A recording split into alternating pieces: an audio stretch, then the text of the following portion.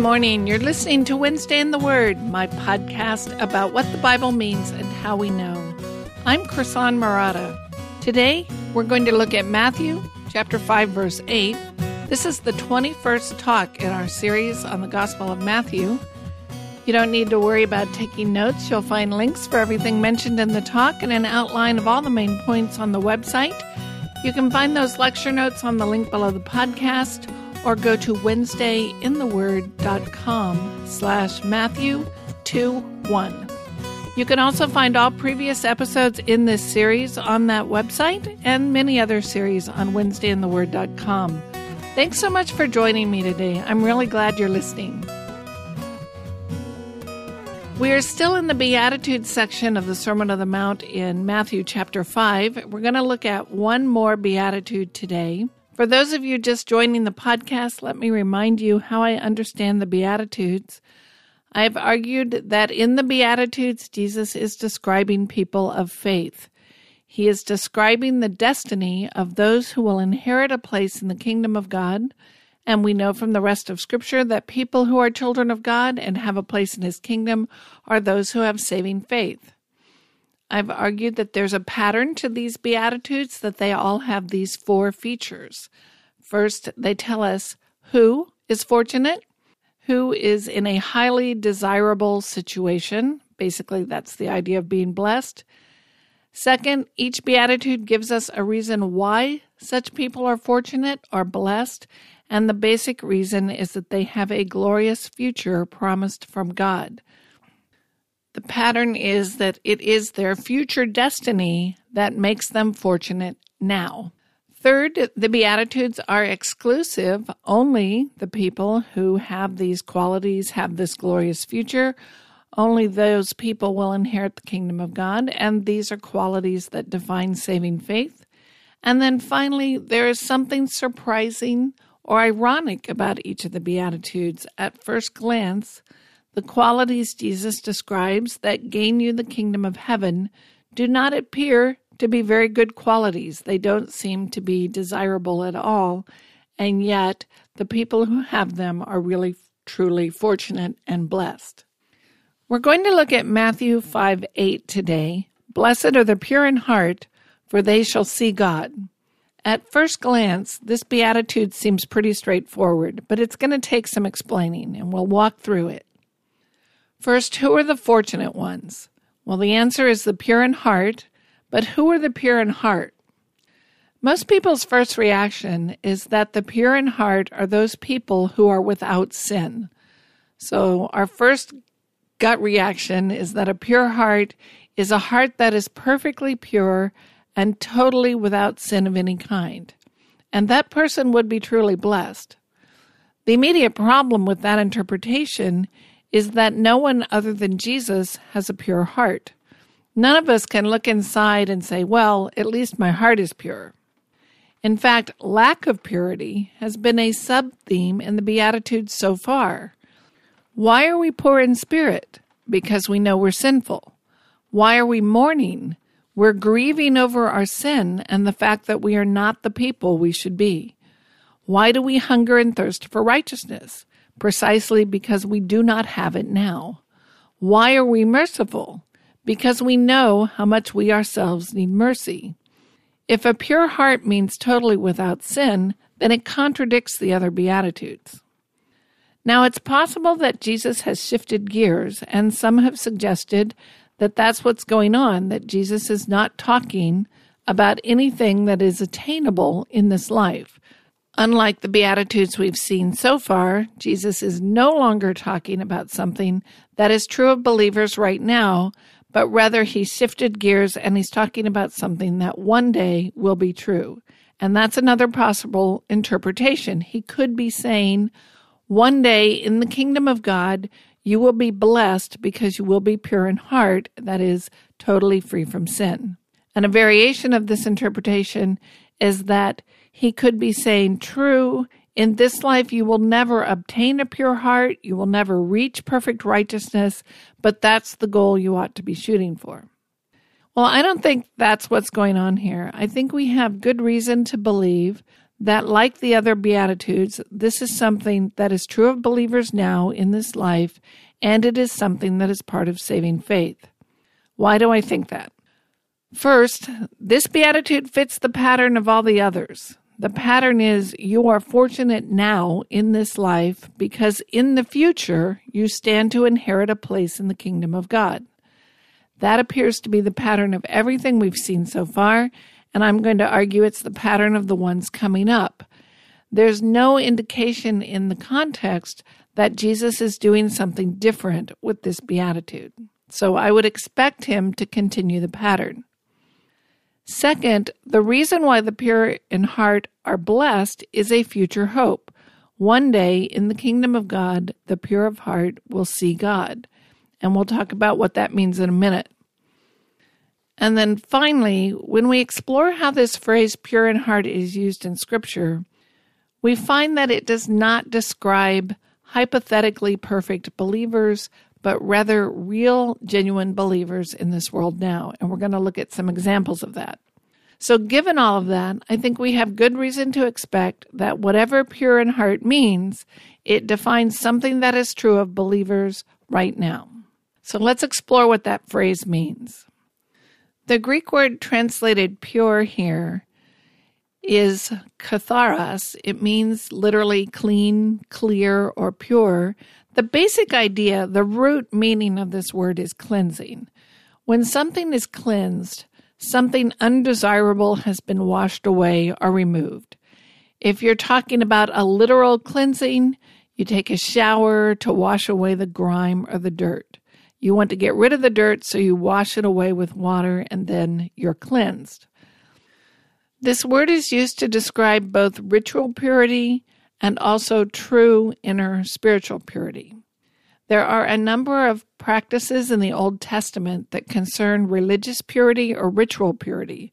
So there are these certain prescribed actions you go through to physically cleanse yourself to prepare for a sacrifice or a Sabbath, and you do this cleansing in a ritual way to obtain religious purity. So you might wash the utensils you're going to use or your hands in a ritual way before eating and so forth. This ritual purity is meant to symbolize a more important inner spiritual purity. Now, the Pharisees of Jesus' day were intensely concerned with ritual purity. Several times in the Gospels, we see Jesus rebuke the Pharisees for emphasizing outward ritual purity and ignoring the inner spiritual purity. For example, this is Matthew 23, verses 25 and 26. Woe to you, scribes and Pharisees, hypocrites, for you clean the outside of the cup and the plate, but inside they are full of greed and self-indulgence. You blind Pharisee, first clean the inside of the cup and the plate, that the outside may also be clean. Now that word translated clean there in those two verses is the same word we have pure in the Beatitudes. Jesus is talking about the cleansing of the inner person. It doesn't matter how clean you are on the outside if you're full of greed and selfishness on the inside. The important thing is to get rid of the inner greed and self-indulgence. So we see Jesus is more concerned with the cleanliness of the person inside than the cleanliness of the utensils used in religious practices. And I think this is the kind of thing Jesus has in mind in the Beatitude. I have argued that the Sermon on the Mount is particularly aimed at the Pharisaical worldview, and I think that's what's going on here. Just like we saw poor in spirit, I think he's emphasizing blessed are the pure in heart, not those who are ritually pure on the outside, but those who have an inner purity. And I think he intends to make a distinction between the internal nature of this purity and an external religious purity. We've seen this clarification in the other Beatitudes. Blessed are the poor in spirit, emphasizing this is an inward reality, not an outward state. Blessed are those who hunger for righteousness, emphasizing this is not a physical hunger, but a spiritual hunger. And I think that inner emphasis is continuing here. So if I'm right, if Jesus is talking about an inner state rather than an external state, We're still left with the question, what is that inner state? What does it mean to be pure in heart? Well, to answer that question, I want to look at 3 passages. 2 of them are in the Old Testament and 1 in the New Testament. And the first one I want to look at is Psalm 73, and I'm going to start reading in verse 1. Truly, God is good to Israel, to those who are pure in heart. But as for me, my feet had almost stumbled, my steps had nearly slipped. For I was envious of the arrogant when I saw the prosperity of the wicked. For they have no pangs until death, their bodies are fat and sleek. They are not in trouble as others are. They are not stricken like the rest of mankind. Therefore pride is their necklace, violence covers them as a garment. Their eyes swell out through fatness, their hearts overflow with follies.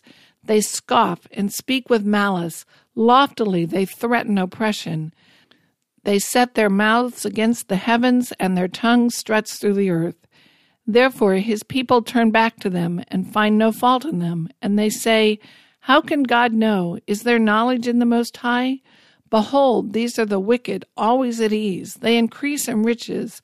All in vain I have kept my heart clean and washed my hands in innocence. For all the day long I have been stricken and rebuked every morning. If I had said, I will speak thus, I would have betrayed the generation of your children. But when I thought how to understand this, it seemed to me a wearisome task, until I went into the sanctuary of God. Then I discerned their end. Truly, you set them in slippery places. You make them fall to ruin. And I'll stop there. The psalm starts with this very simple assertion. Truly, God is good to Israel, to those who are pure in heart. So he starts with this statement, surely it is true that God is good to the children of Israel, to those who are pure in heart. But then he begins to doubt that assertion. He looks around him and he sees the wicked, and they seem to have it made. They seem to be prospering. They seem to be better off than he is. For example, this is 12 through 14. Behold, these are the wicked, always at ease. They increase in riches. In vain I have kept my heart clean and washed my hands in innocence. For all day long I have been stricken and rebuked every morning. So he's tempted to think, well, what good is it? What benefit is it for being pure of heart? I've kept my heart clean. I've washed my hands in innocence. And what good has it done me? The wicked, they're at ease. They're increasing in riches. They seem to be prospering. Now notice he's tempted, but he doesn't succumb to the temptation. Back up to verses 2 and 3. But as for me, my feet had almost stumbled. My steps had nearly slipped, for I was envious of the arrogant when I saw the prosperity of the wicked. So he looked around and he was envious, and he was tempted to ask, what good is it to keep my heart pure? Because these arrogant, wicked people who are speaking against God, they're prospering. So he's tempted to give up, but fortunately, God reminds him that the wicked have a very different destiny in store. Let me go back to 16 through 18. But when I thought how to understand this, it seemed to me a wearisome task, until I went into the sanctuary of God. Then I discerned their end. Truly, you set them in slippery places. You make them fall to ruin. So the psalmist remembers what's true. In the end, the wicked are going to be destroyed, but the destiny of those who are pure in heart is that they will be received into glory. Let me pick up at verse 18 and keep reading in the psalm. Truly, you set them in slippery places, you make them fall to ruin. How they are destroyed in a moment, swept away utterly by terrors. Like a dream when one awakens, O Lord, when you rouse yourself, you despise them as phantoms. When my soul was embittered, when I was pricked in heart, I was brutish and arrogant. I was like a beast toward you. Nevertheless, I am continually with you. You hold my right hand. You guide me with your counsel, and afterward you will receive me to glory. Whom have I in heaven but you? And there is nothing on earth that I desire besides you. My flesh and my heart may fail, but God is the strength of my heart and my portion forever. For behold, those who are far from you shall perish. You put an end to everyone who is unfaithful to you.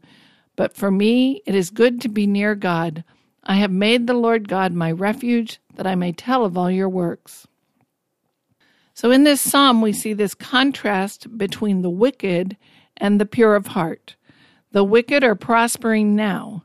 They're described as fat and foolish and speaking against God. They're arrogant, they're clothed in violence, they mock, and they speak of oppression. But in the end, the wicked are going to be destroyed.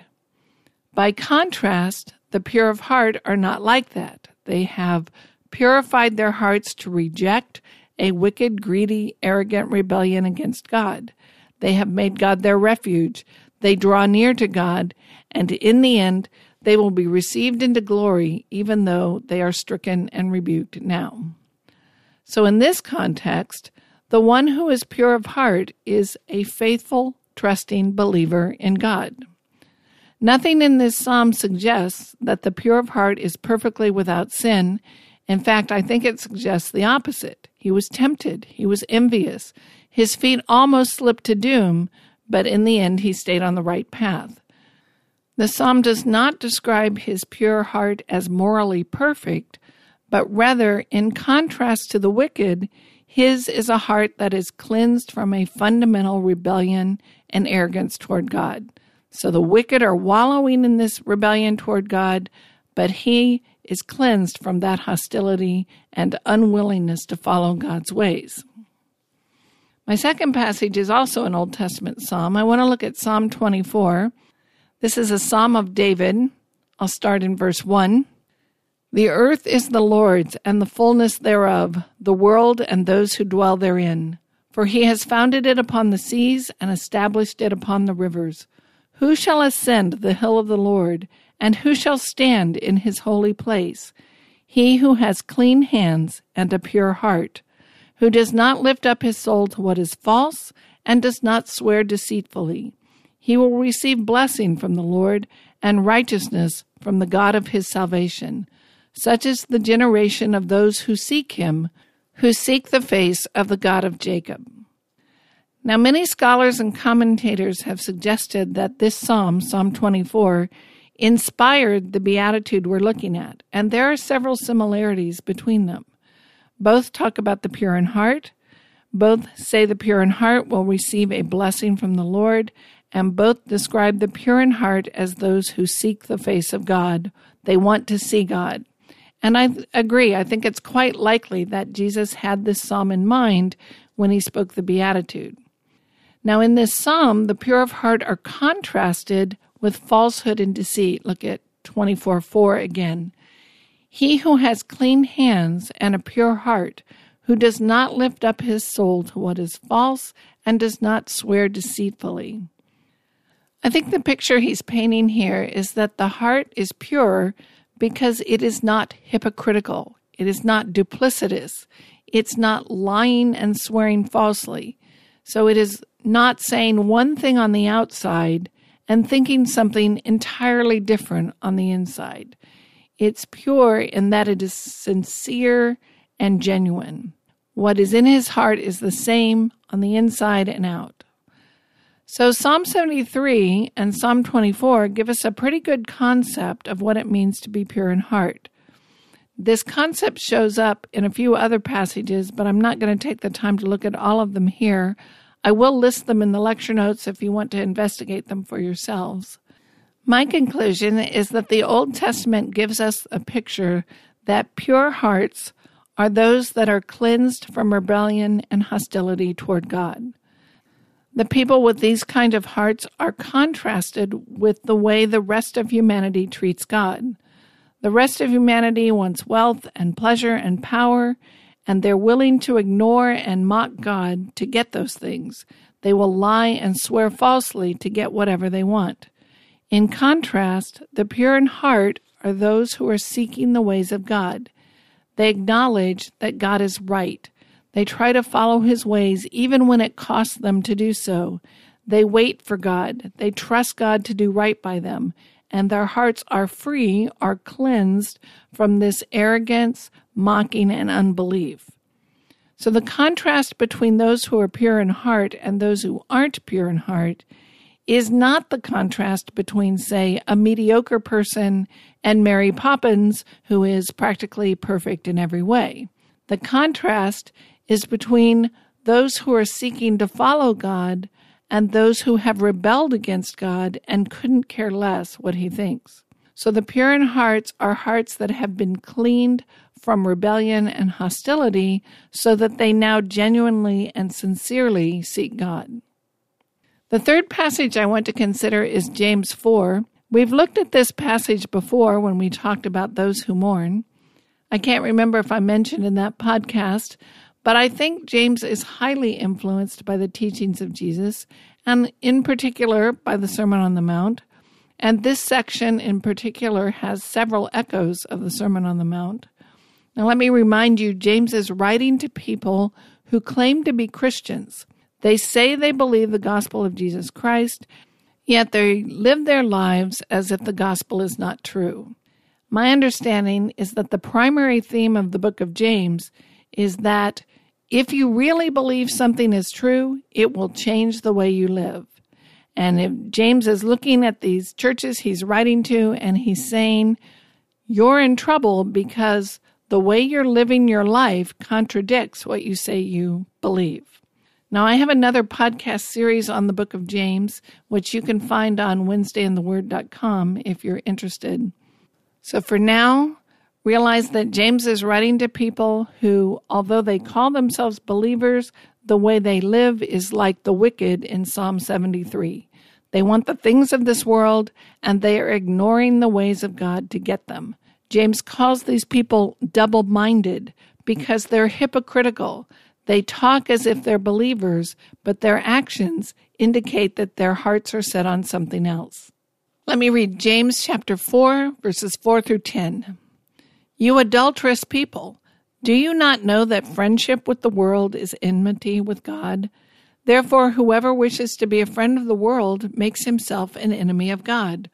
Or do you suppose it is to no purpose that the Scripture says, He yearns jealously over the Spirit that He has made to dwell in us? But He gives more grace. Therefore it says, God opposes the proud, but gives grace to the humble. Submit yourselves therefore to God. Resist the devil, and he will flee from you. Draw near to God, and he will draw near to you. Cleanse your hands, you sinners, and purify your hearts, you double-minded. Be wretched, and mourn, and weep. Let your laughter be turned to mourning, and your joy to gloom. Humble yourselves before the Lord, and he will exalt you. Now remember, James is writing to believers, but he calls them adulterers. They claim to love God, but they really love the world. They claim to be friends with God, but they are really friends of the world. And his advice to them in 4:8 is, draw near to God, and he will draw near to you. Cleanse your hands, you sinners, and purify your hearts, you double-minded. He's telling them you need to get rid of the hostility and the arrogance and the rebellion to God that you claim to have abandoned. To have a pure heart is to have a single mind. Instead of trying to love God and love the world, you need to love God and God only. They need to cleanse their hearts from unbelief and rebellion. James wants them to stop being double-minded, to stop trying to please both God and the world. He wants them to actually embrace the faith that they claim to believe and live like it's true. And he describes that as cleansing your hands and purifying your hearts. So putting those passages together then, the picture that emerges about what it means to be pure in heart, I think, is this. To be pure in heart is to have a heart that is cleansed of its fundamental unbelief and rebellion to God. It is a heart that is not hypocritical. The pure in heart actually believe what they say they believe. The pure in heart live like the gospel is true, though not perfectly. This is particularly applicable to the kind of religious hypocrisy and double-mindedness we see in the Pharisees. I understand Jesus to be saying that the truly fortunate person is the one whose heart is sincerely and genuinely set on God and truly cleansed from hostility toward God and unbelief. Now, why are these people fortunate? Because they shall see God. Okay, what are we to make of that? Can we really see God? We could look at a few passages in the Old Testament that say no one can see God and live. For example, we have this exchange between Moses and God during the Exodus. This is Exodus 33, verses 18 through 23. Then Moses said, I pray you, show me your glory. And he, this is God answering, said, I myself will make all my goodness pass before you, and will proclaim the name of the Lord before you. And I will be gracious to whom I will be gracious, and will show compassion on whom I will show compassion. But he said, You cannot see my face, for no man can see me and live. Then the Lord said, Behold, there is a place by me, and you shall stand there on the rock. And it will come about, while my glory is passing by, that I will put you in the cleft of the rock and cover you with my hand until I have passed by. Then I will take my hand away, and you shall see my back, but my face shall not be seen. So this Exodus passage is pretty clear. God is speaking to Moses, and he says, You cannot see my face, for no man can see me and live. And now we have Jesus saying in this beatitude that the pure in heart shall see God. So what does Jesus mean? Well, we know that the pattern of the Beatitudes suggests that Jesus is talking about their glorious destiny in the future coming kingdom of God.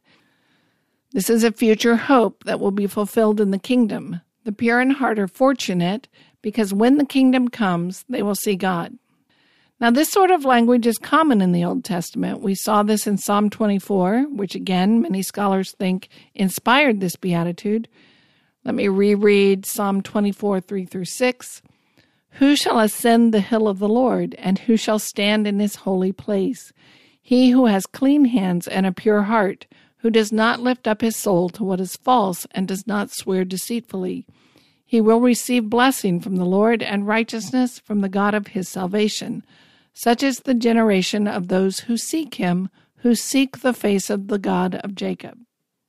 So the pure of heart are those who seek the face of God. They want to stand before him and see him in some sense. We find similar language in other Psalms. In contrast to the wicked, Psalm 17:15 says, As for me, I shall behold your face in righteousness. When I awake, I shall be satisfied with your likeness. And Psalm 11:7 says, For the Lord is righteous. He loves righteous deeds. The upright shall behold his face. We could look at a few other passages, but the Old Testament frequently describes the destiny of the righteous as beholding the face of God. So is this literal or metaphorical? I lean toward metaphorical because these Psalms are poetry. We expect metaphorical language in poetry, and we have this other Exodus passage that says you can't literally see his face. I think probably what's going on here is you will behold his face has the idea of you can stand before him and he will accept you, as opposed to, say, metaphorically turning his back on you and rejecting you. You come before him and he does not turn away. He accepts you rather than rejects you. And so in that metaphorical sense, you behold his face, as opposed to if you came before him and he rejected you and turned his metaphorical back on you. And there is this kind of fitting connection between seeing God and being pure in heart. Those who have genuinely set themselves on the things of God and are seeking to follow him will find him. In that sense, they will see his face. And Jesus is saying they are pure in heart are fortunate because they are the ones who are genuinely seeking God, and they will, in fact, find him. Now, what exactly will that look like when the kingdom comes? I'm not sure. Will God manifest himself in some physical way that we can comprehend? Possibly. Will we see God in the sense that God is in Jesus and we will see Jesus? Possibly. I don't know exactly what this will look like when it's fulfilled, but I think the promise is that the pure in heart are those people who are no longer rebellious toward God. They are seeking him, and they are not seeking him in vain. We who long for God and who cannot stand before him as the sinful wretches that we are now will one day be able to stand before him worthy, clean, and forgiven, and we will see him in some sense. Like the other Beatitudes, I think Jesus is saying only those who have this quality of being pure in heart will see God, and that makes sense with the passages we looked at in the Old Testament, where the pure in heart are contrasted with the wicked. The contrast is between being someone who seeks God and someone who mocks and rejects God. The pure in heart are those who have saving faith, which, as I've argued, involves these 4 core convictions. A genuine desire for holiness in and of itself. So I want the things of God, not the things of the world. As we saw in the Psalms, I want to be a friend of God, not a friend of the world. A genuine understanding that left to myself, I am totally incapable of obtaining holiness. That's the idea of mourning our sins, knowing we need grace and mercy, knowing we can't make ourselves righteous. And then, coupled with that, an understanding that God owes us nothing and we are unworthy of any gift from God. Instead, we seek him. We humbly wait on God rather than presumptuously demanding his favor. And then all of that ties into a firm trust that because of the work of Jesus Christ, God will in fact make me holy and forgive me and grant me an inheritance in the kingdom of God. And then lastly, like the other Beatitudes, we can see that there is a surprising or ironic twist that such people are fortunate. And again, this is pretty clear in Psalm 24. Remember how the psalmist almost gave up on seeking God. He looked at the wicked and he said, well, they look like they haven't made. They look like everything is going their way, while I, who am pure in heart, am being scorned and rebuked. If you're not seeking to get ahead in this world, it's quite likely that you're getting left behind in one way or another. It can be very costly to seek God and to follow him. So at the moment, in the short term, it looks like those who are seeking God are being left behind, being rebuked, being taken advantage of, and that there's nothing enviable about that position. But in the long run, they stand to gain that which is truly valuable. So Jesus is saying the truly fortunate are those who have set their hearts single-mindedly on God instead of the things this world has to offer. He's not describing the person who is morally perfect and has his act together, like the Pharisees thought they did. He's describing someone who is seeking God as opposed to being hostile toward him. So I would paraphrase this beatitude like this. As surprising as it may seem, those whose hearts have been cleansed from hostility toward God and worldliness, those who are sincerely seeking the face of God are truly fortunate because they and they alone will stand before God and be accepted when he establishes his kingdom. Now that raises the question, how do I know if all this describes me? What if I'm just fooling myself into thinking that I'm seeking God, but actually I'm not?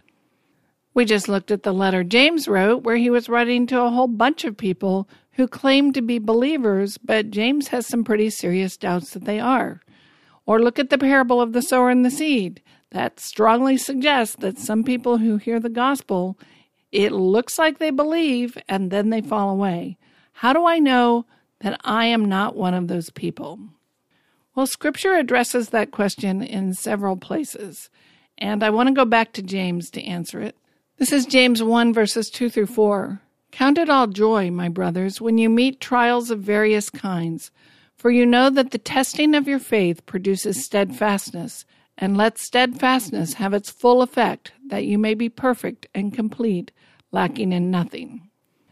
James says, basically, rejoice when you encounter trials, because trials test your faith, and when your faith is tested, that produces steadfastness or perseverance, and perseverance leads to maturity.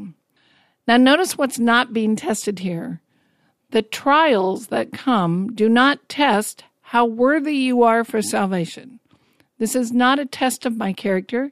It's not a test to determine how nice or how patient or how generous I am. The results of that test are already in, and we all failed. We are all sinners, and our characters are flawed and selfish, and every corner of our beings are marked and flawed by sin. We all fall short of the glory of God. We are broken sinners, trapped by our sin and unable to change that ourselves. Apart from the blood of Christ and the grace of God, we have no hope of escaping sin. So the test is not how worthy am I of salvation. That test is over and we failed. The question being tested is, do we have real, genuine, saving faith or not? And that's the question on the table. How do I know that I am a person who is pure of heart, or mourning, or poor in spirit? Well, perseverance gives us proof that we do actually, in fact, have saving faith, and we can have confidence then that all the promises of the gospel are ours. When we go through a trial and we come out the other end with our faith intact, we call that perseverance. My faith has been tested and shown through the test to be the real deal. Now, Peter echoes the same thing in his first chapter. Paul says the same thing in Romans 5. Trials lead to perseverance, and perseverance leads to hope, the hope of the gospel. I know that the promises of the gospel are mine in a very real way if I have faced into a test and come out the other end with my faith intact. So remaining steadfast through a trial answers the question I think we all struggle with. How do I know I'm a believer? How do I know that I won't fall away in the future, or that I'm just not fooling myself now? Well, James, Paul, and Peter would say, you know, because God has put you in situations where you had to choose to follow him. Your faith was put to the test, and you had to say, am I going to go God's way or my way? And you chose God's way. So your faith has endured a trial, and you can look back on that and say, I made it through that. That is evidence, real, tangible evidence that I have saving faith. This is a fundamentally important New Testament concept. It's really hard to find a book in the New Testament that doesn't either directly or indirectly talk about trials testing our faith. It is God's purpose in this life to take us through difficult situations that will test our faith and prove that our faith is real and will strengthen our faith. So the connection between testing, trials, and the proof that emerges, that's just found all over the New Testament. And how is our faith proved to be real? It survives. When the pressure comes and I'm faced with questions like, who do I really trust? What am I really counting on? Am I going to choose God's way or the way of the world? Am I willing to set my heart and my hope on the things of God even when it costs me? And if I've chosen God's way, my faith will come out of the trial real and proven and matured and strengthened. Now, trials come in many, many shapes and sizes. It's not just the big health and wealth issues or the tragedies of life. It's any issue that forces me to choose whether I am trusting the ways of God or not. Any issue where it may cost me. Maybe I have to appear foolish in someone else's eyes. Maybe I look different, or I dress differently, or I speak differently. Maybe I lose a friend or give up the rewards of this world. The questions and the trials come in all shapes and sizes. Will I stay chaste before marriage and faithful to my spouse after? Will I lie on a job application? Will I cheat on a test? Will I strive for money or beauty above everything else? Will I cheat or lie to get my way or put someone else down to make me look better? Any situation can force me to ask the question, who do I trust? What am I counting on? And where is my hope? And it is crucially important that we have faith. Trials are part of the process of maturing and strengthening and growing our faith, and we can rejoice in them because we know what we stand to gain, and because of what we stand to gain, it's worth going through the trial now. Now notice that maturity and perseverance are not the same thing as perfect obedience. Persevering in a trial does not mean that we will be without sin and live without making mistakes. In fact, I'd say part of growing in wisdom and maturity is being able to clearly see my mistakes and see my own sin for what it is. As I grow in wisdom, I still have the same struggles with myself, but my perspective on them changes. I begin to see sin more clearly as sin. Maybe repentance comes a bit quicker. Maybe humility comes a little easier. My excuses and my justifications for sin begin to seem weak and flimsy and foolish in a way that they didn't seem before. My faith is tested when I'm put in a situation where I wonder if God is truly God, if He is truly on my side, and I must act as if God is in control and not me. I must choose between trusting that He has my best interest in mind or taking matters into my own hands. Now, that's not a matter of being tough. It's a question of what do I actually believe to be true, and am I going to live like it? When I go through these trials clinging to my faith, then I know that my faith is real and that I am a person who is pure of heart and who is seeking God. Thank you for listening to Wednesday in the Word, the podcast that explains not only what Scripture means, but also shows you how to figure it out. You can hear all previous episodes in this series on WednesdayInTheWord.com, as well as find many other series there. There's no charge, no spam, and no ads. It's all free and designed to help you improve your study skills and your understanding of Scripture. If you've been blessed by this podcast, please leave a positive rating or review wherever you listen to podcasts. But most importantly, tell a friend what you learned and where you learned it. Our theme music is graciously provided by my friend and favorite musician, Reggie Coates.